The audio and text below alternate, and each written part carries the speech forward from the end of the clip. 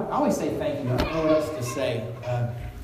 There's lots, even in a church our size, there's lots that just happen that people don't know about that just kind of make Sundays possible. And part of that is worship. Part of that is those guys back there. And part of it is stuff that Shannon does in the office that you don't ever see. And I'm just thankful for all the stuff that happens in our fellowship that just enables us to be together and worship. And I am so aware that it doesn't happen because of me. It happens because of so many people, and God does it through so many people. And so when I say thank you when the worship team finishes, really that thank you is to lots of people and to lots of things that allow this moment where we share God's Word together to be possible. So I'm excited to continue our series on discipleship this morning.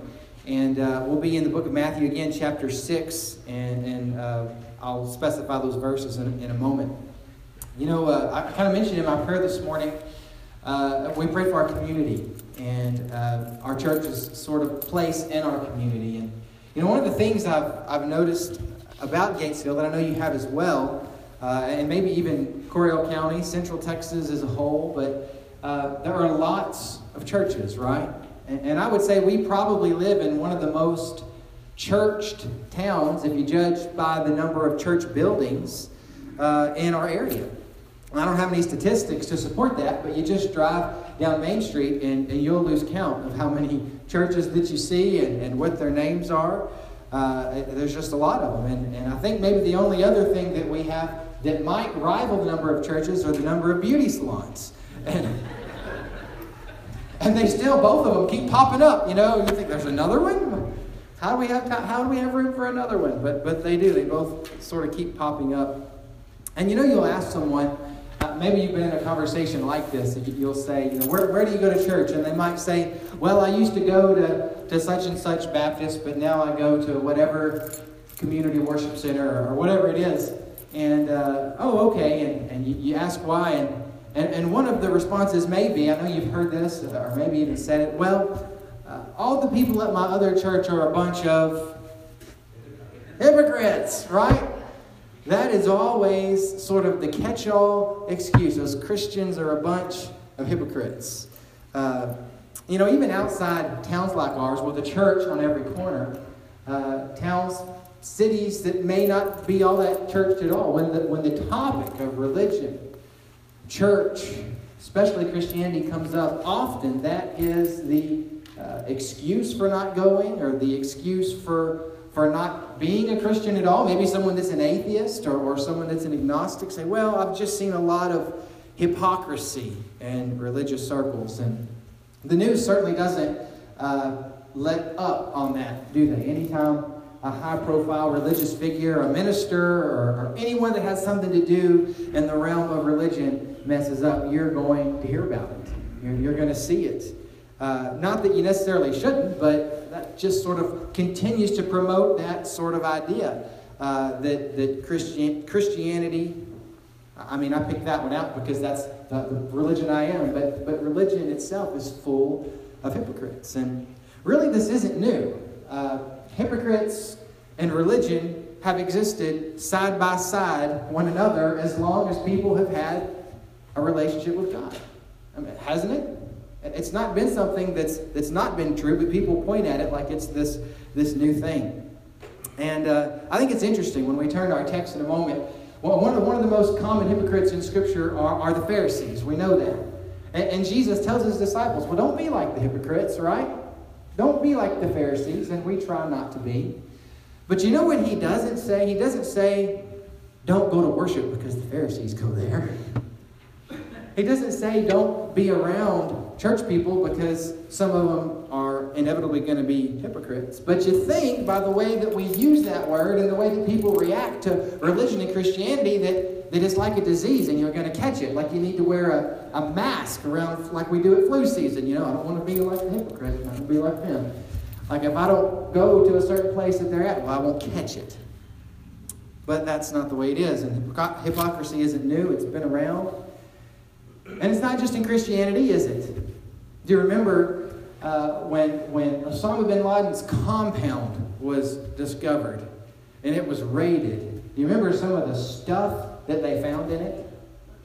It was ironically a lot of the stuff that he would rail against, and the videotapes that he would release talking about Western culture and how it's overly sexualized, which it is. I mean, I'm not arguing his point on that, and how it's materialistic, and how it doesn't treat women well, and women are not modest, and well, they found pornography, they found brand new video games, they found all of this stuff that really fit into all the categories that he said, well, that's wrong, and I'm not part of that. And of course, that's strict fundamentalist Islam, right? And we can point fingers at that and say, well, I'm not like that. But the problem is, it's not just about one religion. It's not just about being a strict fundamentalist of a certain religion or liberal. It's about this idea that hypocrisy somehow is part of the religious experience. How many of you told your children not to say a certain word? Whether it's a really bad word or whether it's just like but or something, Can I say but in the pulpit? I did. And then you turn around and you say it right in front of your kid. Anyone ever done that? Hypocrites! You're hypocrites. Anyone ever griped about someone because they're a gossip? Oh, so-and-so, she's just a gossip. Well, congratulations, you just gossiped. You hypocrite! It's part of the religious experience sometimes. And we look at the Sermon on the Mount as we do that together. It's tempting to see what Jesus says is simply, well, don't be like this, be like this. And that's part of it. That's part of it. Don't be like the hypocrites. But Jesus, assuming you could do all that Jesus says on the Sermon on the Mount, let's just assume that you can, and assume that you do it perfectly, you're still not necessarily a disciple of Jesus. You're pretty good at keeping the rules. You're a better Pharisee, really, than all the other Pharisees, but it doesn't necessarily make you a disciple, because as Jesus is addressing some practices, he's going to speak of some specific practices in our text today. And as he does so, it's not just about changing your behavior. He's really addressing an issue of the heart. And there's this scripture in the middle of our passage. I'll bring it up on the screen.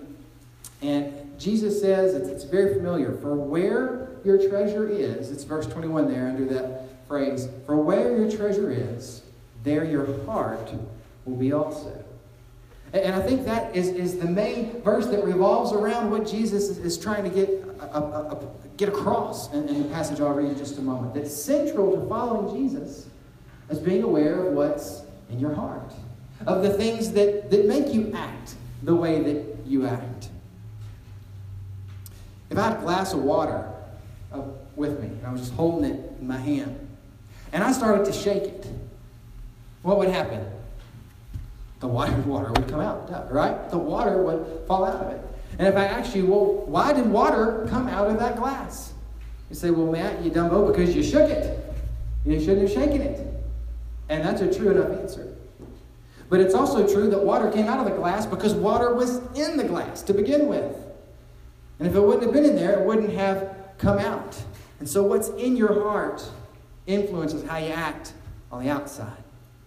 And I want you to listen to the context of this point that's on your screen that I think is in these verses. Now, I'm going to skip in Matthew chapter 6. We're going to read verses 1 through 8. Then I'm going to skip to verse 16. And I know that I'm skipping the Lord's Prayer. So don't someone come up to me after the sermon and say, oh, you skipped it. I know we are. We're going to go back to it on another Sunday. But I think these practices that we're going to read about, Matthew chapter 6, as you're turning there, I think they really revolve around this idea of your heart. And the way you go about these practices is reflective of what's inside of you. So look with me at Matthew chapter 6. The verses will be on your screen as well, beginning in verse 1. Jesus says, be careful not to practice your righteousness in front of others, to be seen by them. If you do, you will have no reward from your Father in heaven. So when you give to the needy, do not announce it with trumpets, as the hypocrites do in the synagogues and on the streets, to be honored by others. Truly, I tell you, they have received their reward in full. But when you give to the needy, do not let your left hand know what your right hand is doing, so that your giving may be in secret. Then your Father who sees what is done in secret will reward you. And when you pray, do not be like the hypocrites, for they love to pray, standing in the synagogues and on the street corners to be seen by others. Truly, I tell you, they have received their reward in full. But when you pray, go into your room, close the door, and pray to your Father who is unseen. Then your Father who sees what is done in secret will reward you. And when you pray, do not keep on babbling like the pagans, for they think they will be heard because of their many words. Do not be like them, for your Father knows what you need before you ask him. When you fast, do not look somber as the hypocrites do, for they disfigure their faces to show others they are fasting. Truly, I tell you, they have received their reward in full. But when you fast, put oil on your head and wash your face, so that it will not be obvious to others that you are fasting, but only to your Father who is unseen. And your Father who sees what is done in secret will reward you. What's inside of the heart comes out in these practices that Jesus mentions. And the first practice he mentions is giving. So this awareness of what's in our heart has this influence, Jesus says, on how we give.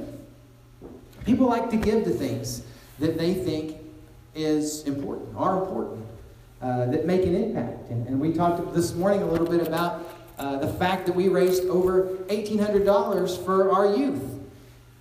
Eastwood is a giving church, and when I found out that's how much money we gave, I turned to Michelle and I said, well, that little donation we made, we can just take that back. It was in cash, nobody will know, and it won't make that big of a difference, right? And when it's $1,800, you can say that, but if it would have been $200, that was a joke, I didn't take the money back, it would have been more felt. The need would have been more aware of the need. As long as I've been at Eastwood, we've raised money for things, and it's astounded me the way that you give, and sometimes it's taken longer times to do that than others. Right when I first came, we finished raising money, and we redid our kitchen in the back, and we just finished our parking lot. Before I came to Eastwood, the sanctuary that we're in together, it was funded, and it was built, and it was paid off. People give to things like that because they see that it's important. They recognize that if they do it, something's going to happen. And that's a good reason to give. But Jesus also says that's not, if your motivation for giving is just so something will happen, so you will see something come to fruition, so you will get something out of the giving, he says that's the wrong motivation. He talks about how people in the synagogues would play, sound the trumpets, tooting their own horn, so to speak, when they prayed. And what I think he's referencing to, in his day, they would proclaim these public fasts. And they would have this citywide, community-wide fast, and they would play the trumpets. And wherever you were, often it was because they needed rain. Wherever you were, when that trumpet sounded, you would pray. You would fast and you would pray. And the thought was, if you prayed and you gave, then your prayer would probably be answered. And Jesus is saying, when that's the way that you pray, when that's your motivation for praying and then giving, you're not doing it because, you have a generous heart. You're not doing it because you're self-sacrificial. You're not even doing it because you feel like you have this sense of duty. You're doing it so you'll get something out of it. And so he says in verses 3 and 4, when you give to the needy, don't let your left hand know what your right hand is doing, so that your giving may be in secret. And then your Father who sees what is done in secret will reward you. And I think the point in context is, don't make giving about you. As you follow Jesus and he changes your heart, he can change not only what you give and how you give, but the reason and the motivation that you give as well. Don't you find it interesting? You have this same refrain over each one of these practices that we look at. Your Father who sees what is done in secret will reward you. But you notice the passage is not about the reward. He doesn't say your Father who sees what is done in secret, he's going to give you this specifically. He takes no time whatsoever to elaborate on what that is, or necessarily in this passage, how to get it. He just says there is a reward. But the reward is not the point.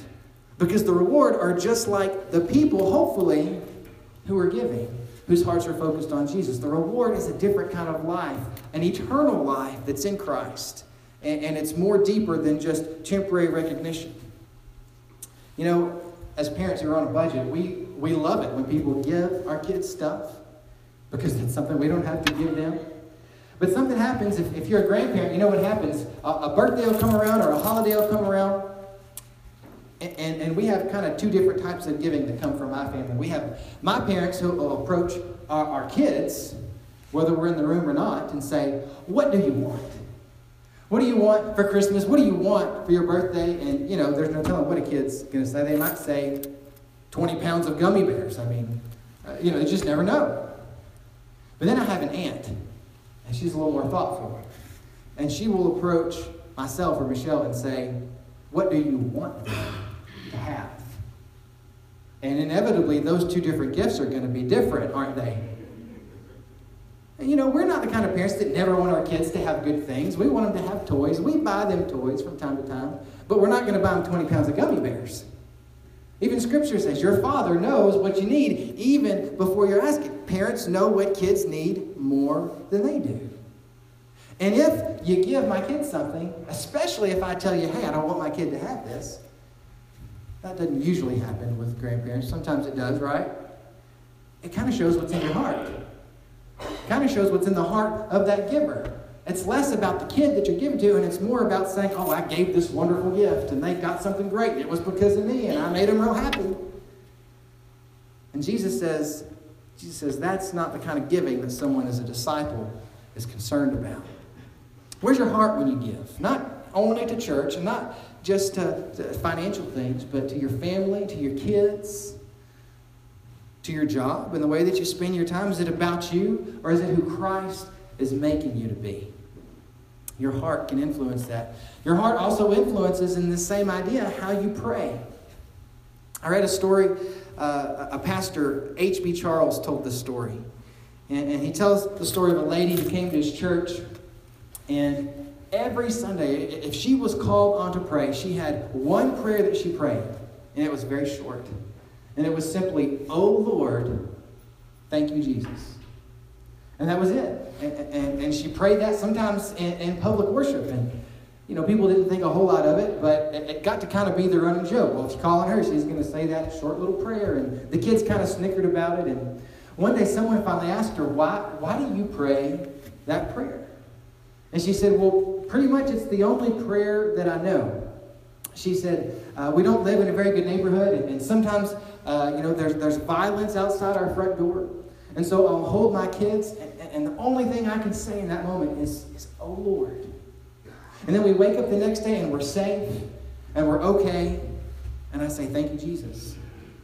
And then I bring my kids to the bus stop, and I drop them off because I know that I have to go to work, and they're going to be apart from me for most of the day, and I'm not sure what's going to happen to them, and I just pray, oh Lord. And then I see them at the end of the day, and they're okay, and they're safe, and we're together again, and I say, "Thank you, Jesus." And then she said, church comes around, and it's Sunday, and we're together with other believers, and God has just been so good to us that all I know to do is put those two prayers together. "Oh Lord, thank you, Jesus." I don't know if that's a true story or not, but he told that story. It almost sounds anecdotal, but I think it's a demonstration of the kind of prayer that is born of not just duty, not just obligation, but of how we experience God in our lives and in our relationship with Him. That's what prayer is for. Prayer had this really special place in Jewish life. And just like we have a person that comes and prays in front of our congregation, they would have public prayer and worship. But they also had prayer that happened in different places. Sometimes people in the Bible pray laying down. Sometimes they pray standing up. Sometimes they pray sitting down. And so when Jesus gives these few verses about praying in your closet, he's not saying, don't pray like this, physically pray like this. He's talking about your heart. And the kind of prayers that are true, the kind of prayers that are born of not of the way you might look or sound or the way someone might perceive you. It's the kind of prayer that's in your heart.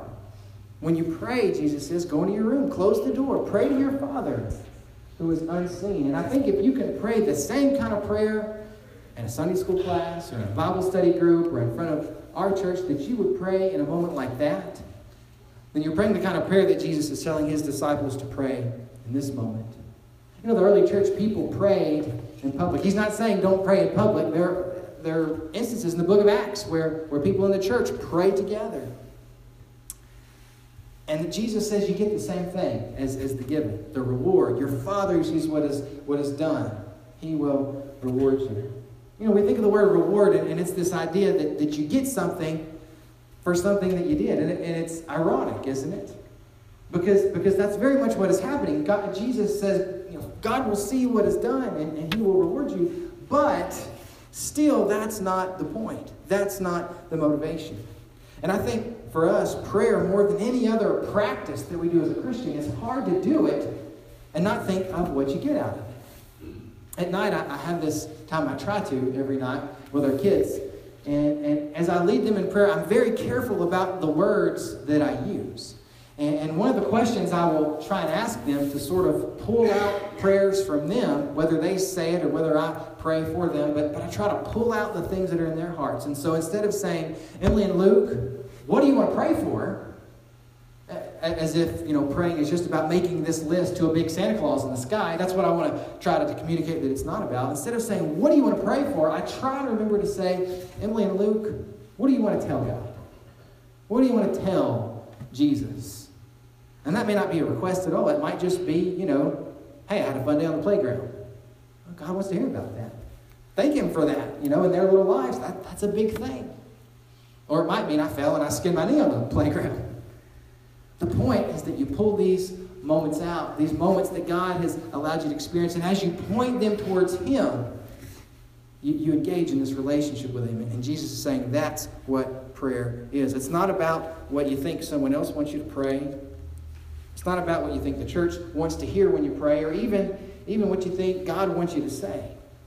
It's about letting Jesus focus your heart on Him and letting the prayer come from that. And if nothing else, if you struggle with that, if for you prayer has become sort of a performance, it might be time for you to just stop and examine your heart and say, God, teach me to pray in a way, just like your disciples asked. Teach us to pray in a way that is meaningful, in a way that is centered on you and not centered on me. Because as we do that, as you give focus to this practice of prayer, the practice of giving, ultimately that affects something a lot bigger.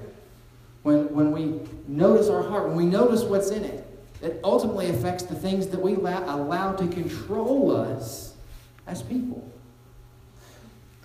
Often the things that control us we don't really even notice. And they might even have more to do with familiarity than they do with custom or need. And you know, I mentioned Emily's skinned knees. As she gets older, you know, kids get skinned knees. That's just part of life. And she's learned to ride her bicycle, and she's in gymnastics, and she just likes to run anyway. And so she was counting them last night. She goes, Dad, I got 13 boo-boos, you know. That's pretty normal for a kid like her. But like many kids, she's bought into this idea that if she gets a boo-boo, no matter how big, it could be a cut, you know, a huge cut that's blood's coming out of it, or it could just be a little scrape. She's got a Band-Aid. And if she doesn't get a Band-Aid, it's not going to get any better. And so Michelle and I have tried to, you know, we've tried to reason with a 6-year-old. We've tried to say, now, Emily, the point of a Band-Aid is just to hold in blood. And so if you get a boo-boo, and it's barely even noticeable, and there's no blood, there's really not a point in getting a Band-Aid. You still don't want to be in the room with her if she doesn't get a Band-Aid. It doesn't work. Somehow the Band-Aid, there's this little magic thing in her mind, and whether she gets a Band-Aid controls whether or not she's going to quit crying from that boo-boo. And so some battles you just lose and you just give a Band-Aid. But as we get older, we should be able to recognize the things that we allow control over us. An actual Band-Aid or a figurative Band-Aid. When Jesus talks about fasting, I'm not trying to sidestep this practice of fasting. I know that was part of our text this morning. But he talks about fasting in verses 16 through 18. And I don't want you to think that I'm ignoring, but at the same time, I recognize that if I were to get up and try to explain the validity of fasting to you, that probably you'd go to sleep and would not be interested in it. If I pointed out the fact that Jesus says, when you fast, just like he says when you pray and when you give, and so he expects his disciples are going to do that, then I'd still be hard-pressed to sit here and convince you that, hey, maybe I need to make fasting a part of my regular spiritual practice. It doesn't mean that it's not important, but But I think that the overarching thing that Jesus is addressing is not just the practice, but what's behind this practice. There were voluntary fasts. The Pharisees engaged in fasting twice a week. And they did it, it was voluntary. There was only one day in the whole Mosaic Law that says you will fast on this day, and it was the Day of Atonement. But they were so spiritual that they picked 2 days out of the week, every week, and they fasted. Because in the same way they kind of let the rules about the Sabbath kind of overtake the way that they practiced their religion, they kind of did the same thing with fasting. And it became something that kind of controlled how they experienced God. And so Jesus says, don't disfigure your face if you fast and you do that for God. Or he says, when you fast, doesn't he? But you ever gone without food for a day? You ever gone without food for one meal? If I skip a meal, not only are you going to hear my stomach rumbling, I'll probably say, oh, I'm getting kind of hungry. You're going to hear it from me. It just kind of comes out. It's not that I'm on purpose trying to complain. It's just, it kind of has that hold on me. And then if I skip 2 meals, by the time I get to that 3rd meal, oh man, I'm starving. You ever said that? Gosh, I'm starving. How many of us say we're starving, but really, we're not starving? In fact, the fact is, I could miss a couple days and not eat anything and still not be technically starving. But food kind of has a hold on me like that.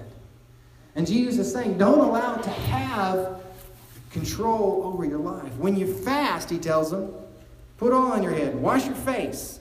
So it's not obvious to others that you're fasting, but only to your Father. And then there's that same refrain. Washing and anointing with oil, they weren't special things. He's basically saying, take a bath, Go about your normal day. Be clean. Whether you're fasting, or praying, or giving, whatever you're doing, as you're doing, if you're really living for the Lord, you're going to sacrifice sometimes. That's just part of it. But you don't have to allow those things that you give to God, or pray to God, or however you serve God and glorify God. You don't have to allow those things to be things that control you. They shouldn't control you. I think some of us, if we examine our heart, will find things that have a hold on us, that control us, whether it's food, or alcohol, or smoking, or gossip, or overeating. Those things are there. And the first step as a disciple, not of being cured and not having any struggles with it, but the first step is just recognizing that, hey, that's there. That's in us. If you shake us, that's what's going to come out. That's part of who we are. And when we read these words of Jesus, talk about following him, it can so easily be divorced from affecting these areas of our lives. You might read these words and you can be tempted to think, oh, these were just for Jesus' first sort of immediate disciples. That's who he's talking to. But these same disciples are the one that he said, go into all nations and make disciples for me. And so we ultimately, the church, this church, owes our existence to the obedience of these first disciples. And so we, in a very real sense, are them. Jesus says, if your heart is focused on me, what's inside that should influence the way you go about serving for me and living for me and striving to do your best for me. It's your heart. I heard a story about a little girl named Katie that went to the pediatrician. And she was getting a routine checkup, and during that time, you know how the doctor will do? The doctor looked in her ears, and the doctor said, is Big Bird in your ears? Katie said, no. And the doctor looked in her mouth, and she said, is Cookie Monster in your throat? And Katie said, no. And then she listened to her heart. And the doctor said, is Barney in there? And she just matter-of-factly said, no, Jesus is in my heart. Barney is on my underwear. She knew that Barney didn't really compete with Jesus. That's what belonged in her heart was Christ. And we use that phrase when we become a Christian, don't we? Well, I accepted Christ into my heart. And sometimes, for many of us, that's the last time we examine it. Well, Jesus is in there. He can take care of it.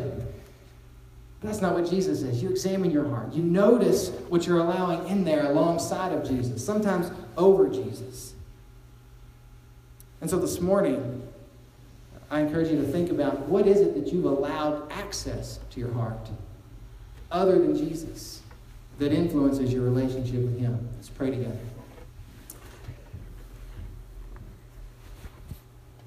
God, it just seems like a simple thing to think about to think about our hearts. And sometimes it seems like a juvenile thing. But at the same time, we believe as Christians that you live within us. The Holy Spirit comes, and the Holy Spirit wants to change us and cleanse us and grow us and sanctify us. But God, at the same time, we need to know that we hinder that. And so forgive us for those things that we allow more influence in our lives than we do you. God, help us to follow you. Help me to follow you as just a disciple. And God, as we do so as a church, would you lead us in the path that you would have us, and forgive us, God. Help us to be aware of those things that we need to just give up to you. And God, we know it's hard and we need help. And Lord, help us to be courageous enough to notice those things, to repent of them, and to allow you to do your work in us and through us. We ask in Jesus' name. Amen.